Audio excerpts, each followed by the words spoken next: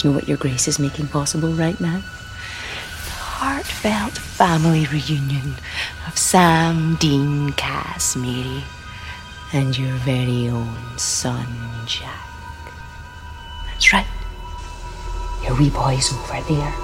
He'll be so glad to see his three fathers. Because as far as he's concerned, they are his father, and you're nothing to him. Or me. Or anyone now. Nothing.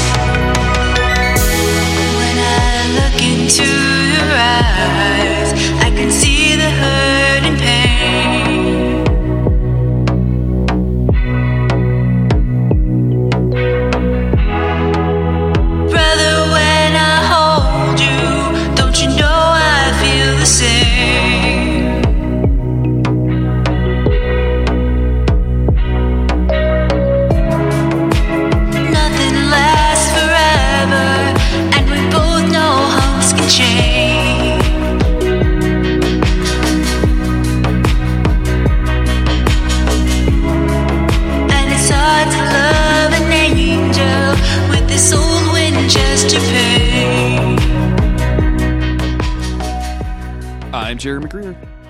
I'm Chris Mosier. And this is Monster of the Week, the creepy but necessary podcast that talks about every single episode of the TV show Supernatural, even the episodes where they get horny, Chris. Oh, no, it's back. back. It's back. Oh, no. It's the perfect opportunity. We're going to talk about Gabriel's butt and how flexible Rowena is.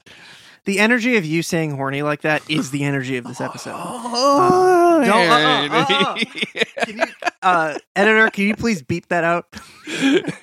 Editor, please. Editor, please. Editor, please. We're back with more Supernatural. I'm going to go ahead and get this out of the way real quick. By the time you're listening to this, we will have new merchandise up on the store. I was doing that right before we started recording. Woo. So you can go get a new Winchester Payne shirt. You can go get a Bunker Boys shirt. Yeah. What was the third one? Oh yeah, the Castiel. No, excuse me, not Castiel, but the no Sam, I won't date you, Rowena, in a kind of a classic art pop style. They won't let me upload my Fish Castiel sticker, Chris, because it's too low resolution. So I have to figure out that. But we'll have that up. Incredibly rude. But I agree. All right. Yeah. Go check all of that stuff out. Go to the website, monsterweek.cool, click the merchandise or shirts link at the top, and you can see all of those options. It's not just shirts, too, by the way. Like, all of the designs have, like, iPhone cases and face masks and all kinds of shit. So go check all of that out. Support us on Patreon. And, yeah, Chris, this episode is too horny for my taste. It's far too horny. It's got some killer moments in it, for sure. But overall, I was left with a big fat question mark. I just was totally shocked and horrified by this episode. So I don't know how this is going to be when we go all the way through it scene by scene. It'll be interesting to talk about. Do we have any old business before we get back into the new business? I don't think so. I'm sorry for trying to read fanfic last time. It didn't go well. I hope that people really enjoyed it, Chris. The episode's not even out. Like, it's only on our Patreon feed, and people are really enjoying it. I'm confused, but thank you. Can you remind us what's been going on in season 13? Last time on Supernatural, Jeremy, the boys helped Gabriel get his revenge on Loki, assuring us his assistance in the coming battle against Lucifer and also probably against Michael. Meanwhile, said grumpy archangel set a trap for Jack and Mary in the Apocalypse world, laying waste to all of their newfound allies while also helping to steal Jack's resolve for the war to come. Castiel was also in Texas for this episode, but that wasn't important. That's all I got. We are talking about season 13, episode 21, Beat the Devil. This was written by Robert Behrens and directed by Phil Segresha. The Long Journey Home. Sam, Dean, Castiel, and Gabriel must work together if they have any hope of bringing Mary and Jack home. Meanwhile, Rowena's encounter with Lucifer may alter the outcome of the journey for one of our heroes. This is just a real milquetoast kind of description there. Mhm. As we mentioned, this episode is super weird. Like, I think from the jump, there's just I had to, number one, I had to double check that this was the correct episode, because it starts, the cold open is like a dream sequence Mhm. where everybody's back home eating pizza, and Mary says that they used to call Dean their little piglet, which I think is extremely funny. Dean, yeah, he's just eating 7 slices of pizza. He's going for that 8th. Not even half a Um, pie, man. Come on. So my first thought is, okay, this is a dream sequence, assuming it was Dean's dream sequence, actually. And then I started thinking, what if this is like a flash forward? And it's like, hey, everything worked out just fine. Yep. Or did it? And then we're going to go back and see, like, everybody got back together, but actually something incredibly bad happened. Yeah. But no, then it just turns out to be Sam's dream, and he wakes up in bed, ready to go.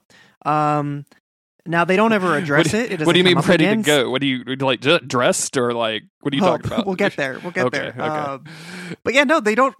This dream doesn't come up in any way. Sam doesn't express anything about this dream at any point. I guess it just shows us what his ideal outcome would be. Yeah.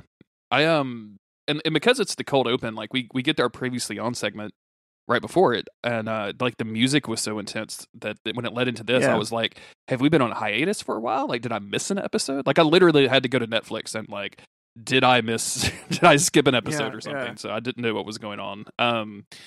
But we start up the main episode. Rowena is putting together the ritual. She's doing all of the spell stuff. Castiel has left Gabriel to extract his Archangel Grace, which they need by himself. He's doing it in Dean's room. They're heavily implying it that he's masturbating to do this, Chris. Yeah, I don't know why we had to immediately take it there. It's Why? I mean, it comes out of Lucifer's neck. Why is everybody. it coming out of? Why is it coming out of the only Gabriel's hot place dog? we've ever seen the grace come out of is someone's neck. Like, that's it. It's only ever been the neck. I mean, I guess that he's not going to cut his own neck open. I don't know. I just don't. It's a weird gag. Obviously, we don't care. We make crude jokes all the time. This stuff doesn't like offend us. No, not It's at all. just- Like, it's just a very perplexing. And again, I had to go back. Like, this is such a sexually charged, like, 30 minutes of television before it gets kind of serious, that I was like, did For Buck no Lemon write reason. this? For absolutely no reason. It's wild when Supernatural gets this fucking horny, right? Like, we always call it out as weird. I think was the horny episode with the virgins or whatever, when they were pledging to be virgins or whatever, and Yeah. I it's just so strict, because like he comes back with just a little bit of grace, and like that's all you could get. And I was like, well, it should be enough. And The like what? erectile dysfunction jokes for like 25 minutes. I'm like, damn, did somebody write this with a grudge? Like, whose wife wrote this? What the fuck? Yeah, and so they do this spell, and like everybody is arming up, and like the portal opens like we've always seen it, and then it fails. And the way it fails is it literally like droops, and our entire cast droops with it, and it goes to like Castiel's angel blade, and then the angel blade, like he like makes his wrist go limp so that the angel blade comes from pointing up to pointing down. Like it's just a limp dick joke, and I don't know why. It doesn't feel like a limp dick joke is what is the energy we needed going into this, because there's some cool stuff that happens, like cool in quotation marks stuff that happens. Mhm. But the beginning of this was so, I was like cringing watching it, and I don't know. Obviously, like, I'll take a good dick joke. I don't care. Sure, yeah. I've been known to scream about nutting blood on this podcast. Mhm. But this was just fucking stupid. It's so fucking and like I don't this is what the penultimate or the penultimate episode, right? Like we have this and then 2 more episodes in the season. Mm-hmm. And like to open up with like 5 minutes of extended dick jokes is fucking crazy to me. Like even when the rift goes out and someone says like that was fast, and Rowena pipes up, one could even say premature, and I'm like, what are we doing? Since when did Rowena start doing this kind of shit? How does she even know Gabriel? Why are they this close that they could make fun of each other? But then we get a little bit of seriousness where Castiel says that they only have one source of Archangel Grace that's available to them. They need to get Lucifer. And of course, they have this conversation. I like that our core group, our guys, get away from the crew to have this conversation. And Sam is arguing against this with just Dean and Castiel in the room saying like, "Hey, every time we've teamed up with this dude, he's just gotten loose or he's killed us. Like it's never been good." And but they eventually kind of convince him like, "Hey, he's our responsibility to begin with." And also like Sam looks stressed the fuck out. I feel bad for Sam Winchester in this. I feel really bad for Sam Winchester, and then Cass is like, "Hey, dude, it's not that bad. Everybody feels this way, right?" Dean doesn't say a goddamn word in this episode. Jensen Ackles had 4 lines this whole episode. He had 4 lines, and most of them are just Sammy. He had more tears than lines in this episode, Chris. Did Castiel get stuck in the cage with Lucifer? I can't remember. Not stuck in the cage, but he got possessed by Lucifer, right? Oh, that's right. Because he talked about how Lucifer violated him and all that stuff. And I was like, is it the same? Was it the same for these two? Because I feel like I keep harping on this. I'm getting annoying, but I don't know. Castiel, I like Commando Castiel. I like Castiel taking charge and being a leader in this stuff and being like, hey, whatever, we got to do this shit regardless of how you feel. I'm sorry. I'm cool with that. But I also just felt bad for Sam because I just felt like Cass was like, fucking deal with it, Sam. Sorry, bud. Which I think usually they just give that dialogue to Dean, which explains why he didn't have anything to say. Absolutely, yeah. And as we finish this up and Sam is like, okay, yeah, you guys are right, we go back over to Gabriel and Rowena, where we have something that the show has literally not done before. Well, first, Gabriel is like, it's not always, and she's like shutting him down, like, you don't have to give me excuses or whatever. And then we go into their minds, and we have spoken dialogue that we don't see them speaking, that's just dubbed over them looking like it's their thoughts. And I legit was taken completely out of the episode by this. I was like, what is happening? Are they linked? Is the spell like weird, or did the spell go weird and now they're like bonded for life? Because she's like thinking, oh, he's got a cute ass, and he's over there like, she's so tiny, I bet she's super flexible. And then like they just get super horny for each other, and she's like, hey, they're gonna be in there a while, you want to go get one, you want to go get it on in the fucking library? Like, and they do. And they do. Why is this so horny? It's so weird. What is going on? There was zero chemistry between them. It doesn't make any fucking sense. Have they ever been in the same room with each other? People don't need chemistry. If they just want to fuck, they're adults. They're allowed to do that. 100%. He's an angel. You're a witch. You're both a million years old. Go for it. But also, what the fuck? It's very weird. And then we get this thing where our guys come back into this library, and like these two are rushing out of the stacks, like putting their clothes back together. Everybody knows what's going on. They made it obvious. They could have, because Rowena, like, they come in and Rowena's like, oh, I've been caught. When they could have just been like, yeah, no, what's up? And played it cool, but they don't play it cool. That Gabriel is an archangel who was literally teleported out of this exact same spot like 2 episodes ago. He could have just left. He wanted to get caught. It was part of the excitement. The look on Sam's face, it's like worse news than when he was just told he has to catch Lucifer. Dude, Sam, did you see what Castiel's reaction was to this? Like he just lowers his head down for like 5 extended minutes, and he refuses to pick up his head. He won't even look in that area. It's ridiculous. I can't with this. I just can't. It never comes up again. It doesn't too matter. Horny. They just did that. Did they not write a long enough episode, so they had to go back and film some other stuff? I would love to be, and again, this is the part where I'm like going back to see who's writing this, right? Because and Robert Behrens is usually really, really good about this kind of stuff. Like usually he's one of our better writers, right? Like I expect this kind of stuff. Like I guess the only reason I don't think that it was a Buckling episode is because Rowena wasn't demeaned at any point in this. Like, you know what I'm saying? Like I hate to say that, like that's a mean joke, but I mean, Jesus Christ. I'm gonna just assume they had to go back. They lost some footage. They had to do a quick reshoot. So they had to use the awkward voiceover section. Yeah. So I'm trying to make excuses. You for think why that this is like here. instead of just because a lot of times people will go back and do ADR, like an alternate dialogue recording. Do you think this was an alternate like an alternate sex scene recording because they just had to go back? I also kept being distracted by the ADR from Cass later on. Oh yeah, when he's in the cave. They just have like a different man yelling, "Sam, Sam." It's Misha, but it was still. I was like, that's not coming out of him. That's not. That always. I can usually spot that for some reason. Like I can usually hear the difference, and I'll like turn to Autumn and be like, "That's ADR," and she's like, "I don't care. Like I don't hear it. Don't point it out to me." Sam has come up with a plan. We don't know what it is.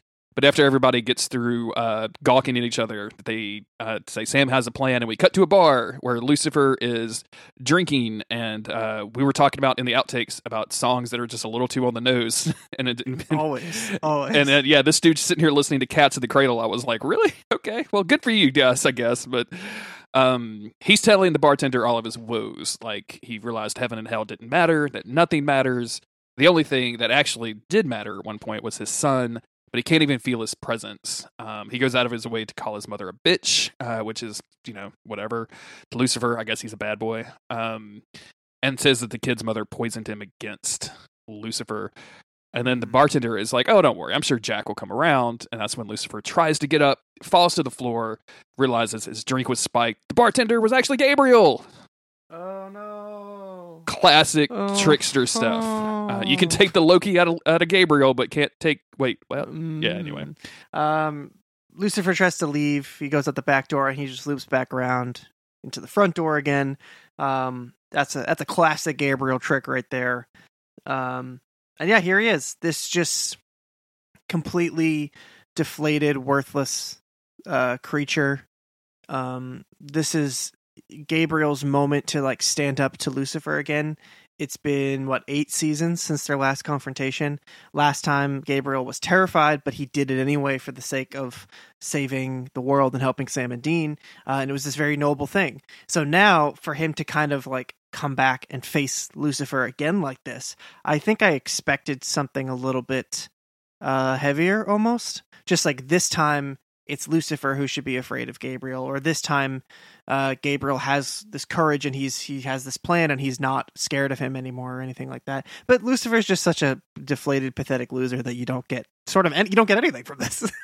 and despite all of that, he's still dangerous, which I think is the key thing. Yeah, they do remind us that later. Yes. Yeah, because Rowena shows up. And he already had one with Gabriel. I thought I killed you, and then Rowena shows up. It's I killed you too, which actually is kind of a good joke. But she very quickly locks his arms behind his back. Gabriel shows him the Archangel Blade, and he's like, "Oh, okay, fine, just fucking kill me already." And instead, they knock him out, and he wakes up in the bunker, tied up in kind of this weird submissive pose where the top half of his body is leaning forward. When he wakes up, he sees everybody that's in the room, all of our crew. And I love the line, all the people I love to torture in the same room. What's up? There is I don't know why Lucifer is the comedy relief in this episode until he's not. Very weird. It's very strange. Yeah. And then as they're kind of sitting there talking about Cass just comes up and slits his throat. Yep. And big fan of that. Let me just tell you. So the plan here, as we discover, is they are going to slowly leak his grace into the little spell bowl to continuously keep the portal open. That way they don't have the 24-hour limit. This is a pretty good idea. I like this. And this was Sam's idea, so even better. And Sam tells him, we're going to keep you here. We're going to drain you like a stuffed pig. And when they get back, they're going to kill him. And Lucifer just responds with this nonchalant, cool. He just doesn't care. Everybody goes through the rift, leaving Rowena behind to take care of Lucifer. And we're back into Apocalypse World. It's I wish we had rules about where this rift opened up, because now it just opens up. We're going to find out it's in Kentucky, but it opens up on a hill. Yeah, different places in America. What if they popped out in Hawaii? Yeah, fucked. What are we? I just want I need a rule. Supernatural writers, just give me one rule. We have this real super comedic moment. I guess is what this is supposed to be. See, this is what I could have I don't know. If we're gonna do gags, let's not do weird. First of all, ED gags, and then Rowena and Gabriel hooking up for comedic effect. Just let them fall down the hill or whatever. But then I forgot. There's the very intense moment at the end where Gabriel accidentally lands in Castiel's crotch, and he looks up at Cass, who just seriously looks back up at him, and then we get cut over to Dean, who's giving him a very suggestive, look. I don't know what to take from that. I don't either, man. This whole thing again. Pause the episode and look back to who was writing this, because I just couldn't believe that this was happening on a quote unquote normal episode of Supernatural. I hope we're not coming across as prudes about this stuff. like I would want to see Rowena and Sam bone down, like not see it, but like you know what I'm saying. Like I want to see them in a relationship. It's just all of this stuff. Yeah, I don't. It's just. I hope we're not being prudish. I think it's just fucking stupid. It's just so hammily done, and like like the characters don't have any like. There's never ever been a situation where Gabriel and Castiel had like any kind of attraction to each other.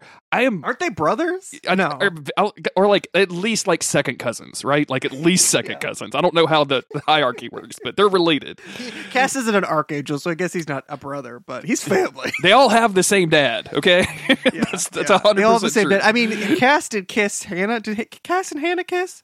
Hannah kissed Castiel when they were both in their human Was forms. she human? It's not important. Let's keep it moving.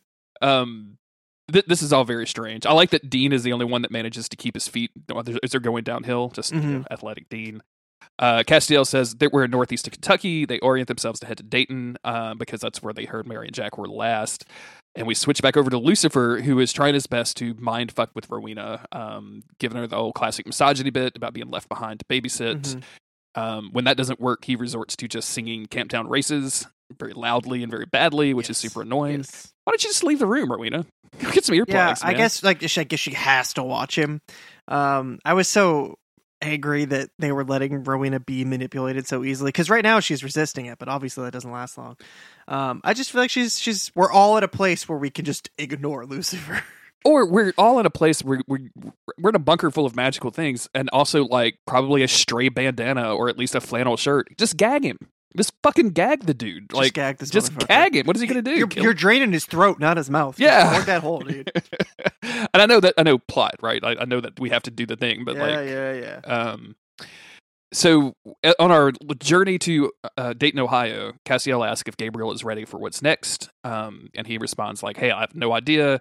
I just got some sweet revenge and some sweet witch sex." And then Castiel's like, I don't want to know any details about that.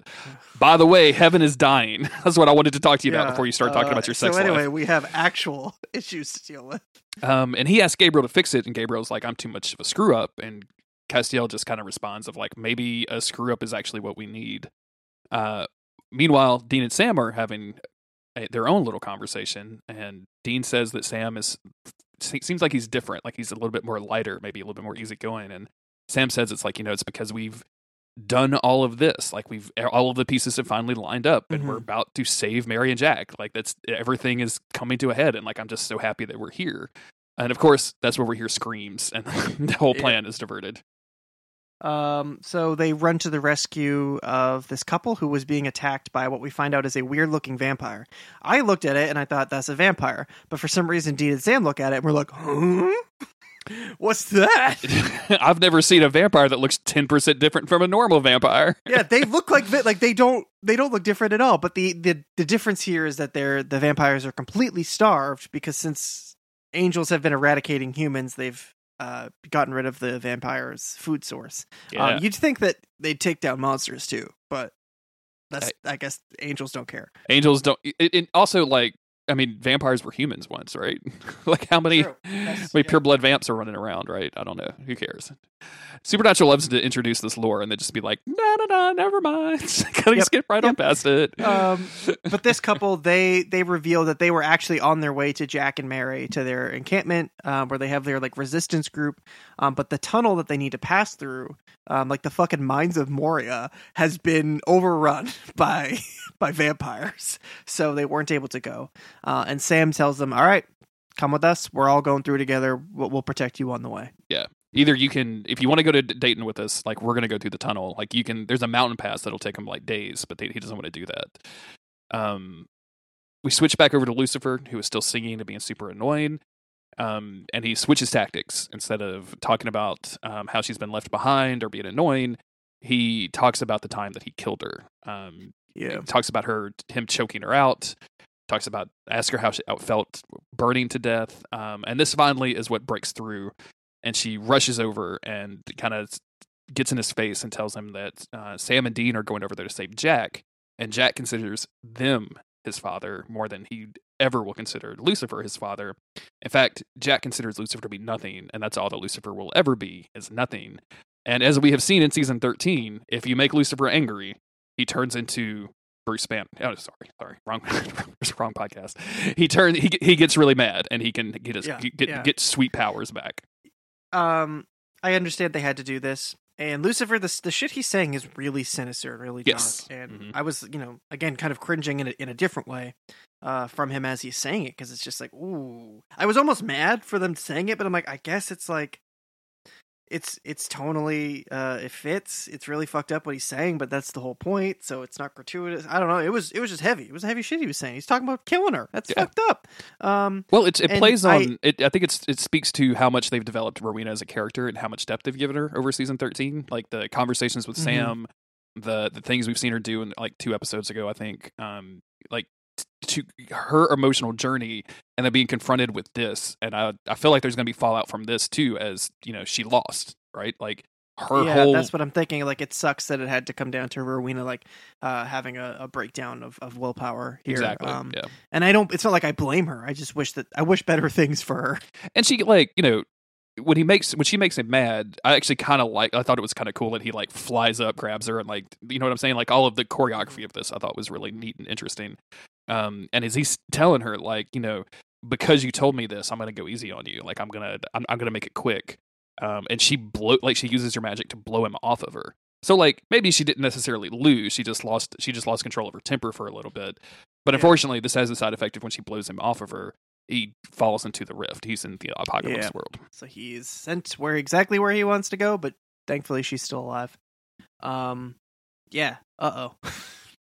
I know. And then she has this kind of crisis of conscience that's really interesting, where she starts packing up the book. She starts packing up all of her cells, and she's like, and she's kind of narrating out loud to herself of, I'm the only person who could possibly help Sam and Dean get back, but it's not my problems. And then she stops and she thinks about it. She's like, bollocks. And she starts unpacking all of her stuff again. Was bollocks always her thing? I feel like she said it a lot in this episode. It was like 3 times. I don't know. Was that Crowley's thing before? I think it must have been. Yeah. Like I don't really remember, but yeah, like I don't remember her saying this a whole lot, but they were definitely doing it. And then we go back to Apocalypse World for a trip through the tunnel, which I think is probably the highlight of this episode.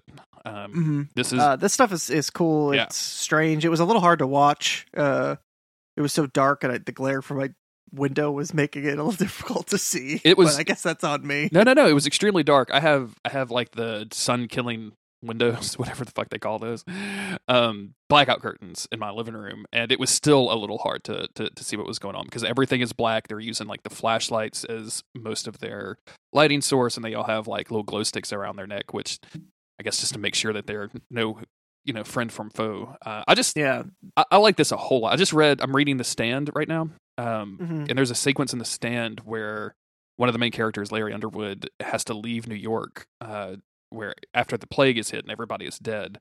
And to do that, he had a couple options, and like the easiest one was the Lincoln Tunnel, and which of course there's no power, so you can't see back anything under there. And it very quickly loses his flashlight and his cigarette lighter, and like his having to feel his way across corpses and worrying about something being alive ahead of him and all this other stuff, and like freaking out. And this was very, very reminiscent of that. Like it was. I thought this was kind of spooky at times, which is a compliment. It's pretty spooky. It's like survival horror. This is exactly the kind of thing you'd see in a game. And as these kind of like drained, weakened vampires are popping up here and there, and they have to react to them.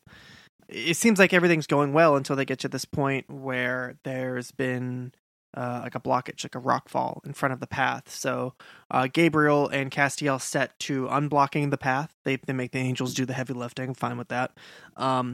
And the rest of them kind of keep scanning the perimeter, and that's when they get attacked. The vampires have kind of closed in on their location, and all hell sort of breaks loose, and they're fighting them off. But as we see, eventually enough of them get the best of Sam that we just straight up see him brutally have his throat ripped out. What the fuck, Chris? Yeah, I was like, you were like, what else can you even say to this? We're so used to Sam and Dean dying. that it's just like, okay, I mean, how are we gonna come? I mean, I was pretty sure he was coming back as a vampire at the end of this one. I did too. Like I was like, oh, like there's gonna be some like yo, he has vampire Sam. Can he just be a vampire for the next 2 seasons? Or like he's gonna be a vampire and we're gonna get him back across in time to do the vampire treatment, right? Because we know how to do that. Yeah. Like it was gonna be a thing that they had to deal with. But man, it's brutal. It's violent. We see the fucking tendons and shit ripping his neck. It is. They went all in, and we haven't seen really a violent Winchester death like that in a while. Yeah. Like I feel like probably I'm thinking season 3 with the Hellhounds and for Dean and just some vicious stuff is happening. I guess Dean, we get a lot of violent Dean deaths, don't we? Because like Dean got stabbed by Metatron that time. Oh, true. Huh. Castiel tries to chase after after Sam Winchester, as Dean, because Dean is like fighting off vampires to try to get to Sam, and as he finally gets loose, he goes in, and Castiel's coming out of the tunnel saying he's gone. There's nothing we can do for him. We have they don't have time. They can't save him. Castiel, what? You know, I like this overall. Like I like the sequence. This plays into like what. It's really difficult to con the audience in this stuff because, like, there's no way that Dean would leave his brother's body behind. Absolutely no way. Like, he would carry Sam Winchester out of there. He would make... Excuse me. You have 2, super strong angels at your disposal to carry the 7'8" body of Sam Winchester out of this tunnel. Like, there's just no way that he would leave the body behind. Like, there's no way I think that either Castiel or Gabriel... I don't even think Castiel would try to convince him. Yeah. I think Castiel knows Dean well enough that he would be like, "Fuck, yeah, we got to figure this shit out. Come on, Gabriel, like you got the legs." I was really surprised. I mean, not that I don't. Of course, I understand what Castiel is saying. What Castiel says makes sense. Sam is dead. We all just watched it happen. Castiel knows what he's seen, which I assume was even worse. And so it would frankly be pointless other than just getting his body. And they're on a time limit and they have other things that they need to do and other people that they need to save. It makes sense, but not for Dean Winchester. So I'm really surprised that he is able to be taken out of that place. And the reason that he can be is because, we have writing to do. We have plot to get through. And and that's, I think, that's always going to be a weakness of a long running drama that has 22 episodes on a season, right? Like you can't, it's especially in a show where it almost would have made more sense if Castiel put Dean to sleep, like with the forehead touch. Okay, sure. Yeah. Now we have and just been like, Gabriel, we're carrying him out. Like this is the only way we're doing this. But then obviously Dean would hate him for it, and there would be fallout from there, right? But like, I actually think because what we're going to see in a minute is them getting to the camp and Dean like. We got to go back. I got to go get his body, right? Like that's the first thing that he says. You could have all of that be the same and not have Dean like make the choice to get the people out, but he does. So they leave. They get through the tunnel. We didn't mention it, but the guy in this couple, Floyd, he dies. So Maggie like does like a kind of reluctant, like, "Hey, sorry about your friend," and Dean just completely blows her off. Yeah. They get to the perimeter of the refugee camp where it's extremely warded to the point that Castiel starts like actually feeling pain. And then I really don't like this either because Gabriel just walks over to the wards, which are very clearly marked on these trees, and are just like, "I'm going to burn them. I'm going to burn all your wards up." Like I figured like Dean's going to start doing something with them. That even would have been like a good violent outburst of like Dean like destroying all these metal things and like spraying over them and just bashing the shit out of them, letting out his anger or something. And as he does, it's like he's destroying them, he's snapping them in half or something. So Castiel is able to continue forward. But yeah, Gabriel's just like, "Oh no, I can just undo this," which I'm sure we've probably seen shit like that before, but I was still kind of hoping for something else. We also very quickly, we skipped over the scene where they just show us Sam lying dead with his throat ripped out. They wanted to cut back to it for a minute there just to show us this really gnarly scene, which as fucked up as it is, I really liked it. He looks really dead. It's very like evocative, right? Like it's extremely evocative. They break the seals, they're moving forward, and then we cut back to dead Sam. Well, hold on for a second, because I really had a problem with Gabriel burning the seals, because you could just let Dean go in and get the people and have come out, and not sacrifice these people's ability to protect themselves from angels. Oh yeah, that was the point I wanted to make. I'm sorry, I kept getting distracted, but I feel like Archangel Gabriel walked up and was like, "Oh, is this your home made of bricks? Well, let me crush all of these bricks for you. Look at this. Now we can walk in the front door." Yeah. It's just, I feel bad for the refugees and all of this. Sucks. Yep. We see Sam. Cut back to dead ass Sam. Yep. Waking up very suddenly. Yes. He is. I actually, the makeup department really killed it with this one. Sam looks like he got murdered. Yes. Like, he's paler. He's covered in blood. Like, the blood effect on him looks really good. Also, not just this scene. I wrote earlier on my notes, for some reason, Sam or Jared looks a lot younger in this episode. Really? I don't know what it is. Maybe something with his hair. But I just can we get a hair check? What's happening? The hair. I mean, I've not been a fan of the hair in the season. I think his hair looks pretty good in this episode. Right. He just looks younger. He's looking good. He's getting ready to die. So, you just like them tall, pretty dead boys, Chris. That's your problem. I think Jared had like some like youthful energy returned to him, because he was like, "Oh, I get to do stuff in this episode. Right on, let's do this." Probably just felt good, And we see Sam wake up. His throat has not been ripped out. But it's Lucifer. It's Lucifer. Lucifer is there in this, shadowy cave room that Sam has been dragged into. There's like a beam of light coming in from the ceiling. It looks very dramatic. It's very cool. Sam is alive. He knows that he's been brought back to life, and he is devastated to know that it was Lucifer who did it. I'm going to talk about some of those feelings in a little bit when we get to the refugee camp, but here, Lucifer he explains, I had to eat a couple of angels. It's like that line, I was going to kill a couple of rappers, but they did it to themselves. I was going to eat a couple of angels, but they did it to themselves. Yeah, he just ate them. That's a joke for me and me only. But that's how he got the power to heal Sam. And it's also how he got the power to hold back all of the vampires, because Sam very quickly is like, all right, whatever the fuck, I'm getting out of here. I'm not going to deal with you. And he's like, no, you have to come with me, or you have to go through all of these hordes of vampires that I'm holding off.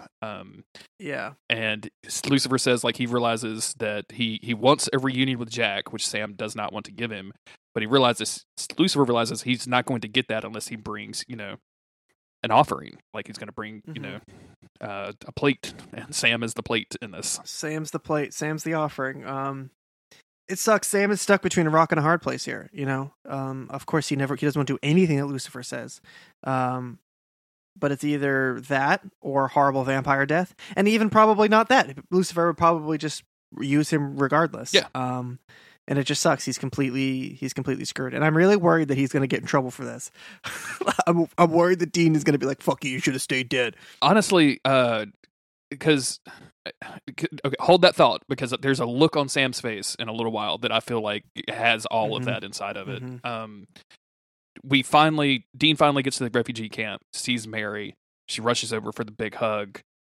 What's wrong, Dean? And Jensen Ackles, I knew Sam wasn't dead, right? I knew that dude was going to be back alive or whatever, but Jensen, it just fucking sells this no problem, with the fucking tears and everything, and I'm getting emotional on my couch at 2 PM or whatever. I don't know what the fuck is happening. Yeah, it's big. It's big. He doesn't say a damn word, dude. Nope. He just looks at Mary, and that's it. The only one who we see reacting aggressively is Jack, being like, "I can't believe you didn't bring him back." Because, I assume Jack's all, he's beefed up on confidence now. So I think he assumes that he would fully be able to bring Sam back. Yeah. He hasn't found anything that he can't do yet, right? I think that's going to be Jack's arc in all of this. It is, I just want to say here, it's cool seeing literally everybody in this episode. You mean Jack, not Mary, have everybody Rowena. in Texas or gone? Yeah, everybody was down, except for Ketch. Pouring out for Ketch. Yeah, because Ketch is still in this world, right? With other Charlie. Yeah, with Charlie. Interesting. Yeah. Dean tells Mary he's going to go back to get Sam's body when they start hearing bells ringing. And then in walks Sam Winchester, bloodied, and of course everybody is like, "Oh my God, it's Sam!" And then behind him, the music lifts up, and there is this really brief moment of happiness for everybody. And then in walks Lucifer. And Lucifer says the last Dude. words of the episode, "Hello, son," towards Jack. This is where I want to talk about that feeling, that horrible feeling that Sam had when he realized Lucifer saved him. Mm-hmm. And what you just said of like you're afraid that Sam's going to get in trouble for this. Sam looks ashamed. He looks right? ashamed. He looks at everybody for 1 second. It's not even happiness. Maybe it's relief. He sees that Mary and Jack are safe. They finally made it there. And then he hangs his head in shame. Like, I would be better off dead. I'm sorry that I'm not still dead. Because in comes Lucifer. And it's so sad because, and we've talked a lot about Sam this season, especially over the last few episodes, someone dealing with his mental issues and maybe some of his family issues. We've gotten feedback from listeners from that agree and that disagree and that like us talking about that kind of stuff. And I think this is another example of it. I think this kind of proves to me that the writers are specifically doing this, or that Jared is working with the writers to specifically do this, right? To create these moments for Jared to act in. And it's just a reminder that like I feel like Sam is always going to think he's outside of the unit. And I think that's never going to go away. Because remember how he was when Mary got home, right? I think he was an awkward kid again. He had no idea how to deal with her because he had never met her. This is going to be that, right? Like this is going to play into all of those doubts, into all of that. Is this these are my family, but do I actually fit in with these people? Like do they actually love me, or they just put up with me? Am I the guy that they're going to have to kill when something goes bad? Like here I am again, bringing Lucifer into this group, and he says he's going to help, but we all know that he's not. Like he's right. Having all of these emotions at the same time, which completely undercuts any of the joy that he would feel by seeing Jack and Mary safe and sound. And my heart breaks for the dude in this episode, man. It really does. Like it's not enough to get eaten by vampires.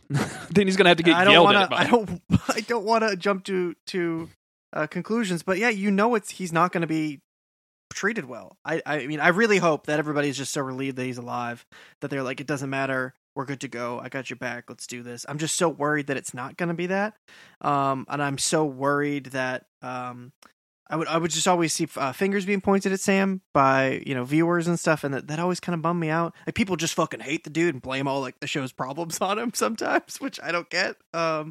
Or maybe I'm just reading into that too much, but I really hope it's not another case of that shit. Like, oh, this would never happen to Dean if Sam hadn't done this and he screwed up again, blah, blah, blah. Like, it sucks. I'm so sorry, Sam. I'm so sorry. My issue is going to be if you swatch, Jesus Christ, if you swap roles and this is Dean's thing, right? Like Dean is forced to make this deal. Dean would come in head high. And and fuck you to everybody that disagrees. I had to do this. I was dead. It was him or the vampires. He's offering to help. This is the apocalypse. We can't trust him, but this is the right move, right? Like that would be Dean's ultra aggressive confidence. And if Sam tried to say they did it. They did it in this episode. I mean, like if we flash back to the conversation in the kitchen where Sam is like, every time we deal with Lucifer, it goes badly. Guess what? It went badly. Like he was fucking right. And if Dean wags his finger at Sam's face and goes like, it says anything about this, I'm going to be so ready to punch him. I'm hopeful that him being alive, like you said, is enough to just save the whole exercise. But boy, am I stressed out about the next episode. I know. And I wonder like if this is a common feeling, or if we're just at such a different point in our interpretation of the characters in the show, where I am afraid of Dean. I'm afraid of how he's going to react to the other main characters sometimes. Yeah. I think that he's the focal point for a lot of people, so they probably don't have that feeling with him. But for me, I guess my focal point is Sam, if that's not obvious. So I'm very worried for him. I'm worried. I mean, literally using the term abuser is not probably appropriate, but something, the person that Sam is afraid of the most, that's Lucifer, who he has the hardest time being around, is Lucifer, and he is not only being used as a hostage by him, but he knows that he just disappointed everybody that he cares about. So it sucks for him. I mean, it's very intense writing, and I'm into it.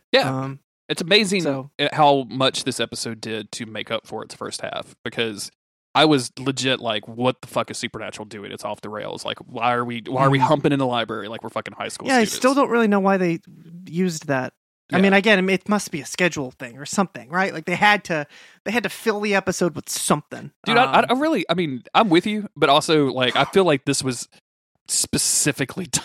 I feel like that they wanted to make these jokes and they wanted to put those two characters together, and they did it in such a way that like they had fucking voiceover about Gabriel's ass, and but to turn that around, and I think I texted this to you of like it's so weird, and this episode was so wacky up until the tunnel, and then it becomes super fucking scary and serious. Like it's such a weird turn. Yeah, the scene, I think I wrote it in my notes. I don't know if I said it already. The scene in the cave with Sam and Lucifer, that's the best Lucifer has been since season 5, in my opinion. Yeah. He is scary. He has so much power over Sam in the situation. Even just the setting itself, the lighting, everything is great. It is legitimately harrowing.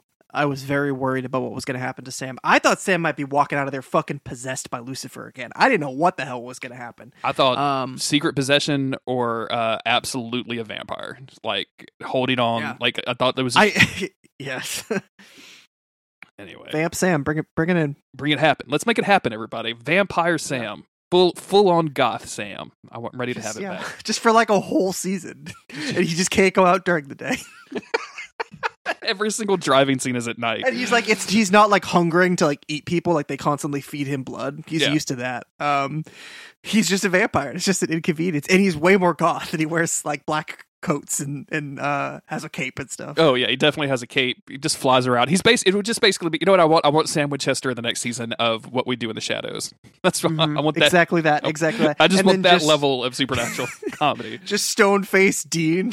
Trying to deal not with the fact that his brother is a monster, but the fact that his brother is now really goth. And also just everybody enabling him, like Ketches is bringing over tons of fucking blood all the time. Castiel's really into it. Gabriel thinks it's hilarious. It's awesome. Rowena's suddenly into it. Rowena's super into it. She's like, you weren't hot before, but man, now. Indeed, it's like, you're all pranking me, right? This is another one of Gabriel's tricks. Oh man, I'm here for Goth Sam Winchester. Absolutely. What a weird episode this is, Chris. Supernatural season 13 has been mostly strong for us, with a couple of exceptions, and the couple of exceptions have been like just right in a row, right? Like the last episode we didn't get into at all, and now this one on the last one. So confusing. Yeah, weirdly, I could just one last thing. Jensen being silent throughout this whole episode. Very interesting choice. I'm not crazy, right? He like barely said anything. It was mostly like you said, like a lot of like, let's go here, or a lot of he's Sam. just sort of like looking, like he just kind of looks at stuff, nods, whatever. I mean, it was he did a good job, but I'm just and I'm wondering if that was not just because all these other characters were doing stuff or because they focused on Sam. I'm wondering if it's almost it was like a quiet resolve from Dean after the conversation at the end of the last episode where Sam says, "Hey, we're going there together. If we die, we'll die together." Blah blah blah, all that. Where Dean is almost like it has like a more somber take on everything, where he's kind of mellowed out. He's driven and he's ready to go and save Mary and Jack. But there was just something a little different about Dean in this episode. And we didn't talk about it. And I was just talking shit about Dean. I don't mean to talk shit about Dean. I think there was something a little bit interesting going on there. And then it just ends up in sadness for him. So there's I don't know. We didn't really go over it directly, but like while they're in the kitchen, after they have decided like, okay, we're gonna go capture Lucifer, like Dean has this real deadpan, and then all we have to do is capture him and get his spell and go across and come, find Jack and Mary within 24 hours and get back to the rift and and then also fight off like he goes through like all of the impossible things that they have to do. Like I feel like they're setting up. It's weird because they have made Sam like this kind of have this emotional turmoil, but at the same time he's been like more optimistic about things, whereas I feel like they're leaning Dean to be this like fatalistic approach of like it's just the job I've got to do. Like I've got to break 13 rocks every single day, and I'm just going to do them one at a time, and that's all my life is ever going to be is breaking rocks. Whereas Sam is like, maybe there's something besides breaking rocks. Yeah, and I guess maybe that's what that dream is supposed to tell us at the beginning. Yeah. He's trying to envision what's beyond it, but they just wanted us to not Get that. And again, just not to belabor the point of anything, but like dreams are extremely weird, but like that was a very optimistic dream for Sam Winchester, and it's just something as simple as having like a relaxed dinner with your friends and family. Yeah. And Damn. I think about it a lot of when Charlie was at the bunker and Castiel was there, and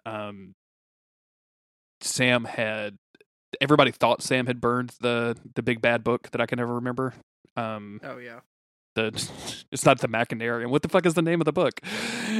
Is it Crowley? The one that it's the Dark Grimoire or whatever. Yeah, the Dark Grimoire Grimoire or whatever. Yeah, and so he's in this like moment at this kitchen table in the bunker, and like everybody's laughing and having a good time, and like they're just showing Sam just writhing in guilt at the table because he knows he's lying to everybody. And I'm like, Sam's dream is just to have a very relaxed, non-threatening, non-guilty pizza with his friends and family. It's so depressing, Chris. Oh, poor Sam. Poor Sam Winchester. You have any last thoughts? The second half of this episode, good stuff. I'm excited to see what happens next. All right. Thank you, everybody, for listening. We love you. We hope, if you're able, that you are getting vaccinated and protected against the COVID. Knock on wood, I still have not contracted the COVID. I should be scheduling my vaccine shots very soon. I'm very excited about it, Chris. Cool. If I make it through all this entire year without getting COVID, I'm patting myself on the back for life. Yeah, I would have done the same thing, my man, but I know you went through the wars. I was betrayed. We hope all of you are safe and sound. And we love you. If you want to support us, you can check out our merch store with new items up. You can support us on Patreon at patreon.com/monsterweek. We've had a bunch of new people on Patreon, so thank you very, very much for joining. A lot of new people in the Discord, which has meant a lot of fun conversations. So, we appreciate each and every one of you. We'll be back next week with Hitching a Ride.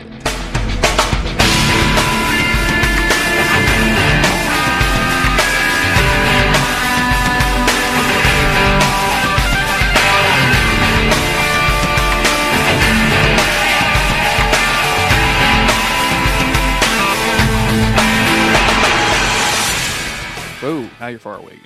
I'm assuming because you... Yeah, it's because I'm standing far away, bro. Because you leaned back. Come on. Chris, you promised me no more lean on the podcast. Come on. After what happened last time. I'm standing now. I'm bound to lean. No scissor on the podcast. It's a new rule that I'm making up. I think that's a good rule to have. Drinking has never worked out for us very well. So no, I mean we have fun, but is the final product good? I don't know. The survey says. Yeah, that's the thing now. Anytime that I see anybody being like, starting a podcast and like, yeah, well, so we sit around, we have a couple drinks, and we do our thing. Hey, if that's what you're in for, cool. But I feel like from experience, we know like that's never good. Yeah, it just depends on it. Like all of that for me has always been like, how relaxed do you want to be throughout the episode, right? Mm-hmm. And I think that you and I, for whatever reason, have decided to approach this content seriously. yeah. Like I think we could easily be two drinking bros talking about video games and Supernatural. Like I think that could be easily the thing that we do, but for whatever reason, we have decided no. We're gonna do this sober with all of our faculties in check, intact, and make sure the way to do it. That we're giving the audience what they want, which is. He never said anything, but do you think we lost our other host because of that one time that we got really drunk and just spammed pictures of Agent Cooper into our Discord chat? Absolutely, yeah. Because me and you thought that was the funniest goddamn thing that we'd ever done. We really did. He never said anything, but when you texted me earlier and you were like, "I'll be in the cut," literally all I could think to respond was, so I didn't respond. Was "You'll be dead." Like that that line from A New Hope where Luke goes into the bar and bumps into that dude, and he's like, "Hey, fuck around and find out." And Luke's like, "I'll be careful," and that dude just gets in his face and says, "You'll be dead." I love it, dude. It's just stuck in my head, and I don't know why, but it was one of those things that's like, I can't just text that to you without context. You'll be like, why are you threatening me, Chris? Did you see that there was what I have to imagine is a very small Twitter movement to restore the Lucas cuts of the That's of the sequel trilogy, and I'm like, he had nothing to do with those movies, y'all. Don't think that's happening. It's so weird because since the Snyder thing happened, and I guess was like, I don't know how you argue that thing is a success other than like it got a lot of eyeballs. But like, I don't know if people paid the $8 for HBO Max or whatever, or if we're just all collectively at home waiting for a 4-hour movie to come along. But like, it's not that great of a movie, but it's a kind of a fascinating piece of media just with the history of everything. And like, oh, this dude's daughter died, so he's not gonna be on the project, and Joss Whedon threw all that stuff out, so we want to see what the Snyder Cut would have been, and we got it, and we filmed a bunch of stuff, and yay! But like, that doesn't exist anywhere else. Like, there is no Lucas cuts. I know, like angry nerds being loud and demanding a thing isn't really that fun, but it also just feels like this came at a perfect time because everybody is tired of Joss Whedon's bullshit, and all this stuff has come out about him. So it feels like this was. I don't know when they started doing reshoots for the Snyder Cut or whatever, but like 2 years. It's ago. like it was like an opportunist thing. Like, oh, well, this guy's brand is going down, so let's just capitalize on it and re-release the movie. And I don't know. That's a very cynical look at it, but whatever. If people had a good time, I don't really give a shit. Yeah, I don't know if that was like, I think that helped, right? Like, it helped call attention because all of a sudden, like, Joss Whedon wasn't the nerd savant that everybody made him out to be, because that dude was like heavily worshipped in certain communities for like a long, long time. Like, I knew a lot of people who like Joss Whedon was their brand of nerd. Yeah, absolutely. One of my favorite X-Men runs is Joss Whedon. No, it's not. Is it Joss Whedon? Yeah. Yeah, because Warren Ellis took over, who is another scumbag. So, but one of my favorite X-Men runs is a Joss Whedon joint. So, damn. Well, fuck him, right? 100% agreed. Fuck all of them. Bunch of weirdos. Fuck them all. Actually, by all accounts, like, Zack Snyder seems to be like a really good guy to work with, really easygoing. He doesn't harass people. He restored all of the like scenes with people of color. He took out all of like the real gratuitous butt shots of Wonder Woman in that movie, and I don't know. That like weird 13-year-old sense of what's cool just fucking boggles my mind, man.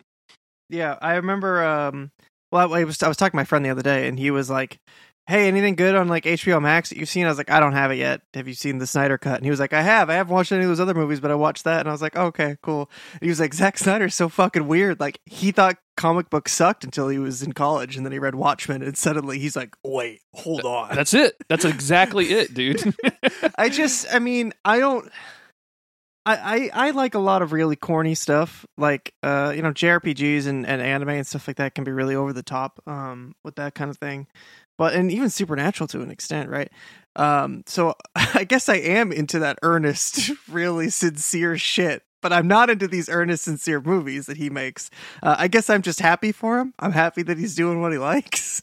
That's what it comes down to for me, is like, he seems to be very into what he is making, and I'm not going to take that away from anybody, but like, I literally, like, out loud in an empty room by myself, like, cracked up a few times. Like, it is, you can go on the internet, and this is not like an original observation or anything, but anytime Wonder Woman is doing anything, there's this like, oh yeah, singing chorus thing happening every single time. There's a whole section that feels like a fucking music video from the 90s, because it's just Lois Lane in slow-mo buying some coffee, handing off some coffee to a cop, and then walking to a statue of Superman and like looking sad.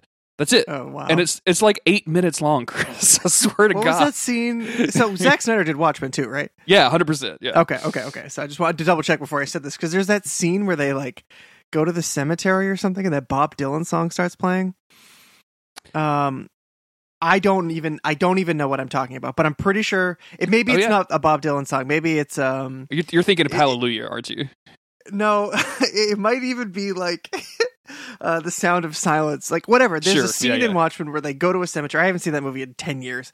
And just like the song starts playing. Mm-hmm. And even when I watched that at age 18, I was like, oh, this is kind of on the nose, isn't it? Yeah. Like, I have very low standards for what makes a good movie, but this is too on the nose. There's a part of this movie where the Flash is at a coffee shop. Or no, I'm sorry. The Flash is trying to get a job. because for whatever reason he's not a smart guy in this universe. He's a dumbass, but they can run fast. But he's trying to get a job, and a car crash is happening outside, so he has to quickly go save this girl. And like, if you know the Flash, you know that that's the love of his life. Like, that's the chick that he's going to wind up with. She has no speaking lines in the movie, and she's never seen again after this car crash, right? Well, but like, good for her. there's this like emotional song playing, and like, I always have this weird thing about the Flash, because anytime the Flash is moving fast, it actually means that everything is going slow, because that's how they do fast things in in movies and TV shows. Of course. So, in like this super slow-mo thing, he's grabbing kids and moving them out of the way, and like he's grabbing her, but like before he grabs her, he strokes her face. Oh, and then Chris, I'm not lying, I cannot make this up. Because the truck hit a hot dog, like a little hot dog cart, there's like hot dogs flying everywhere. In super slow-mo hot dogs? Super slow-mo, this motherfucker grabs just a raw dog. No bun, no condiments. He raw dogs. He just grabs a raw dog and just puts it in his pocket for later. That's obscene. That is obscene. And Chris, when I tell you, like, this is like some like impassioned, like, I don't even remember the name of the song. I'd have to look it up, but it was like this like real like earnest, like, oh yeah. Like, it's like the most emotional thing imaginable happening. This dude's pocketing just a raw dog in his jeans. He's pocketing a raw dog in his jean shorts, dude. It's ridiculous. And that movie is filled with shit like that. Just absolutely to the brim. Unbelievable. Way to undercut your profound moment with a raw dog. And like, I think that was supposed to, like, it genuinely made me laugh out loud, and I couldn't tell if it was supposed to be funny, like if I'm getting the funny part, or if it was like, oh, this is just I don't know what it was supposed to be, dude. I just can't. And then the movie actually ends with a cover of Hallelujah, which I cannot handle. Like, I cannot make Hallelujah is no longer a serious song. I'm sorry, just can't. There's no emotional value to be claimed from it anymore. Like, apparently that was his daughter's favorite song or something, but like, you can't put Hallelujah at the end of a dumbass superhero movie. You can't. You can't. You just can't do unless it. You go with the original version, which never sounds like what I think it's going to sound like. Leonard Cohen got really into like 80s synth production. Oh yeah, dude. In the 80s. Mm-hmm. And I like all those songs, but like the production on them, I don't want to say it's terrible because it's Leonard Cohen, but like, it's just like, dude, these were choices. These were some choices. Yeah, he was going through a phase, right? Like, it's a huge phase. Dude. Like, after Choir Girl Hotel, Tori Amos kind of just went on a thing. She went on a journey. And 19-year-old Jeremy was not willing to go with her. I was like, oh, see you later, Tori. I'll be back here in this era of Corey. Like, sometimes you just let him go. And I'm like, hey, I might go back and listen to some of those albums and they're good, but probably not. Yeah, I'm always really surprised. I listen to Leonard Cohen a lot. I mean, not like every day, but every once in a while, whenever I get into that kind of mood, he's my kind of go-to artist. Sure. And it's like the early stuff is practically just spoken word poetry with like a guitar, and then he starts adding in some background vocals and some interesting stuff, and then the later stuff, the stuff that he put out like right before he dies, is really, really cool, and it's kind of really slow, and he's got his super deep gravelly voice, and he's talking about dark stuff because it's the end of the road, and it's just like, it's a whole fucking mood, right? Yeah, absolutely. And then I'll find myself in that middle area where he's writing these really dynamic, awesome songs, but it's just like boom, boom, boom, boom, boom, boom, boom, boom, boom, on these weird like 80s synth keyboards. Yeah, yeah, yeah. What is going on here? He went through his retro synth phase, right? Like, so in like 85 to 90, he bought a bunch of 70 synths and is like, I am into this. And then one of his backup singers on all those records put out like a cover album of a bunch of his 80s songs, and they sound way better because it's just regular sounding music and not this weird phase of this weird instrument that Leonard Cohen went through. I feel like I went through a big Tom Waits phase for a while, where I just listened to all of his discography like front to back. Yeah, and that dude has some of that experimentation too, right? Like, you can get into some weird eras of him. But like, for me, like when you talked about like just spoken word poetry and the guitar, like that's the album that always works for me is Nighthawks at the Diner, because it's just like a jazz ensemble and him telling stories and being sad. Like, I don't know, man. Like, there's something about just something really, really simple with these dudes with gruff voices talking about coffee and bowls of chili fries. Like, I don't. It's funny. Like, I don't really listen to it as much anymore, but I used to listen to so much aggressive music. that when you're in that kind of a phase, it's like if you want something to hit and be like heavy, like you have to just keep finding heavier and heavier stuff. But now I'm at this point where I've pulled it back so far where I will be listening to Leonard Cohen or something like that. And in like the song Marianne, where he's singing and it's quiet, it's chill, it's normal, and then like for the chorus, like 3 other people sing with him, and I'm like, damn, it's like a bomb just went off. Holy shit, this exploded. Yo, Leonard, you're popping off. Your mom's in the background like, turn that down, and Chris is like, it was never a phase. It was Leonard Cohen, Mom. It's a lifestyle. It's Leonard Cohen. Yeah, it was, so, but yeah, when you get used to that, like I'm always listening to this this newer singer. Of course, I can't remember her name. Soccer Mommy. She's kind of like Phoebe Bridgers, like that type of music. Sure. And there's this song Lucy, where she is singing about somebody named Lucy, but comparing them as if they were Lucifer. You know, a little play on words. So I always listen to that, and I think about Sam, which is just it's just a fun little thing. It's a treat for me. And there's this part where just like it's a very like chill, like kind of like emo singer-songwriter type song, and then it'll like get like a little louder at one point, and I'm like, damn dude, open up this fucking pit, holy shit. But then like anybody else listening to it be like, this is really boring. What do you mean? No man, I don't know. I watched the Soccer Mommy Tiny Desk concert. Oh yeah. That's how I stay hip to modern music, is by using the only way. National Public Radio. Man, I remember watching that. I like that chick a whole lot. How much did your Twitter feed or did your like personal messages blow up when the Phoebe Bridgers did the Saturday Night Live thing? I feel like everyone was contacting me directly. Yeah, like I feel like that was like the only thing that could have been worse if she had brought out a sword on stage and people had been like, "Oh my god, Chris!" Oh my god. Yeah, I got a retweet from her once, so I just feel like I get all of her personal news just before she even knows it. You're best friends. We're tight like that. Yeah. Yeah. Like me and Open Mike Eagle, we're best friends. Exactly.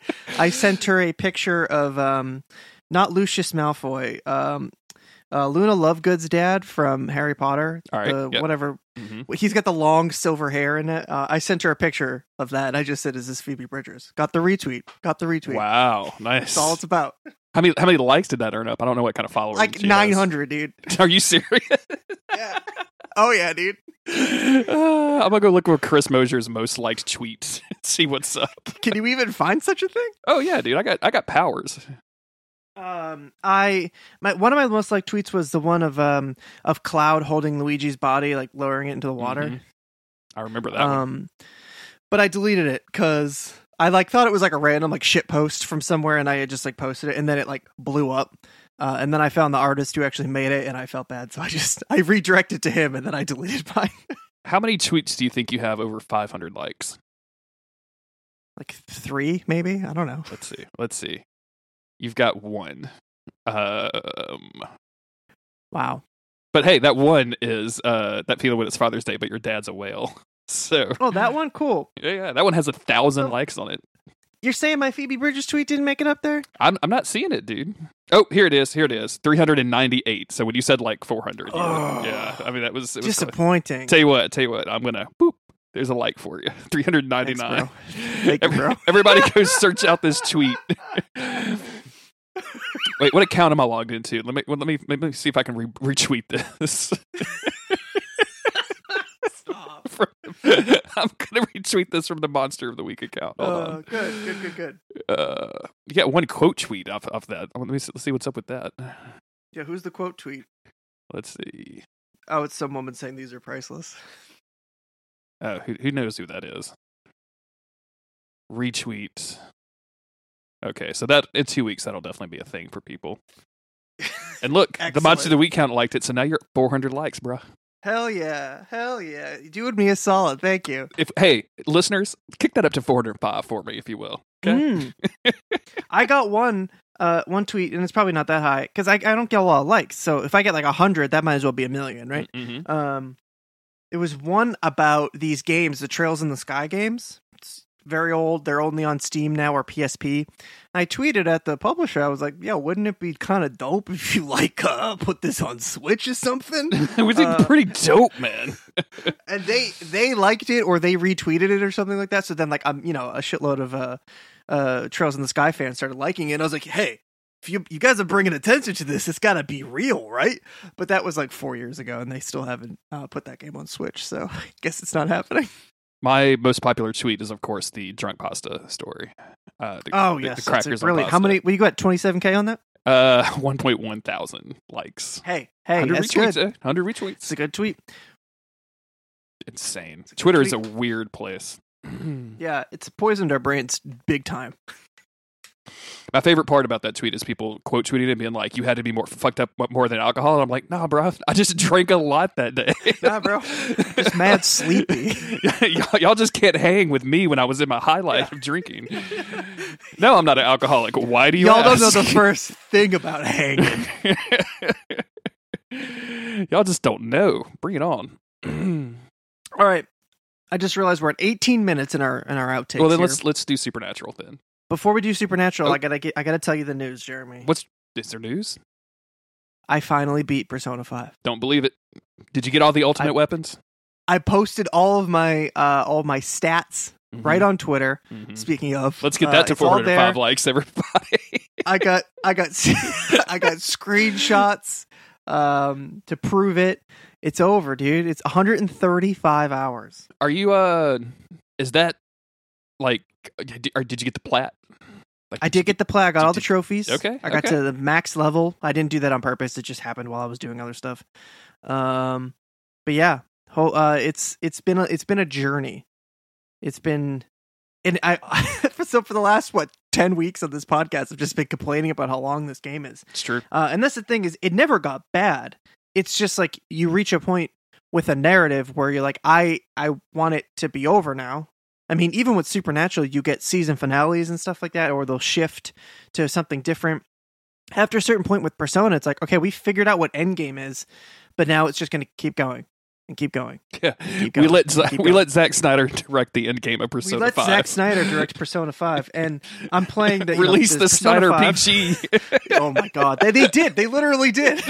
They released Persona 5, and then they put out Persona 5 Royal, which adds in new characters and all these new events, and an entire new section after you beat the final boss of the regular game. You go, and that was another 25-30 hours for me to do the end game. Maybe not that long. I can't keep track of it anymore. It's all Sure. fucking blur. Mhm. But it was one of those things where I was trying so long to beat it and getting so tired of playing it. It was never bad. It was never really frustrating. It was other than one boss months ago. But when I finally beat it, I was like so emotional. I was like, oh, I have gone through a fucking journey. The game takes place over the course of 11 months, and I played it over 5 months. So it's obviously it's not the same length, but it was close enough. God damn it. Yeah, dude, that's So by a the end, lot I'm of just time. sitting there watching the credits, like, and it's like showing like concept art and the sad music's playing. And Jess was texting me like, "Are you okay?" And I didn't respond for like 25 minutes because I was like, "I'm not. I'm literally not okay." I just went through all of the shit. I have become so attached, and now it's finally over, and it's a weight off my shoulders. And it was also great, and I loved it. But man, it's a long fucking game, and I need some short games now. Time to pick up Octopath Traveler. Yeah, another 80-hour JRPG. All right. That's it. It's over, Jeremy. We did it. Let's talk about Supernatural. Let's talk about, I don't know, man. Seems way more fun to do this than talk about Yeah. Supernatural. Hey, I agree.